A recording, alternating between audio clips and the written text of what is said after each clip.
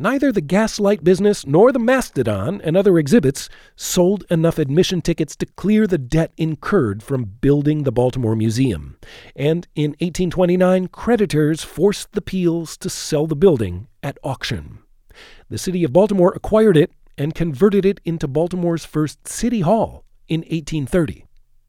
The two branches of the City Council met in the two largest galleries on the second floor, while the large room on the third floor, with acoustics ideally suited to amplify the human voice, served as an assembly hall for public meetings.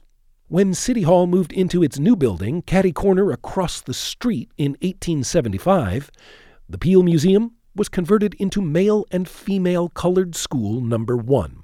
One of the first public schools available to people of color in the state of Maryland. Initially a grammar school, the Peale Museum building housed the first school to offer a secondary curriculum to blacks in Baltimore. The larger rooms were divided to create more classrooms. You can still see most of the dividing wall from this period in the Moses Williams Center on the ground floor. You can learn more about the school at the Peale in the Education Will Be Our Pride exhibit, and listen to its audio tour in the Smartify app.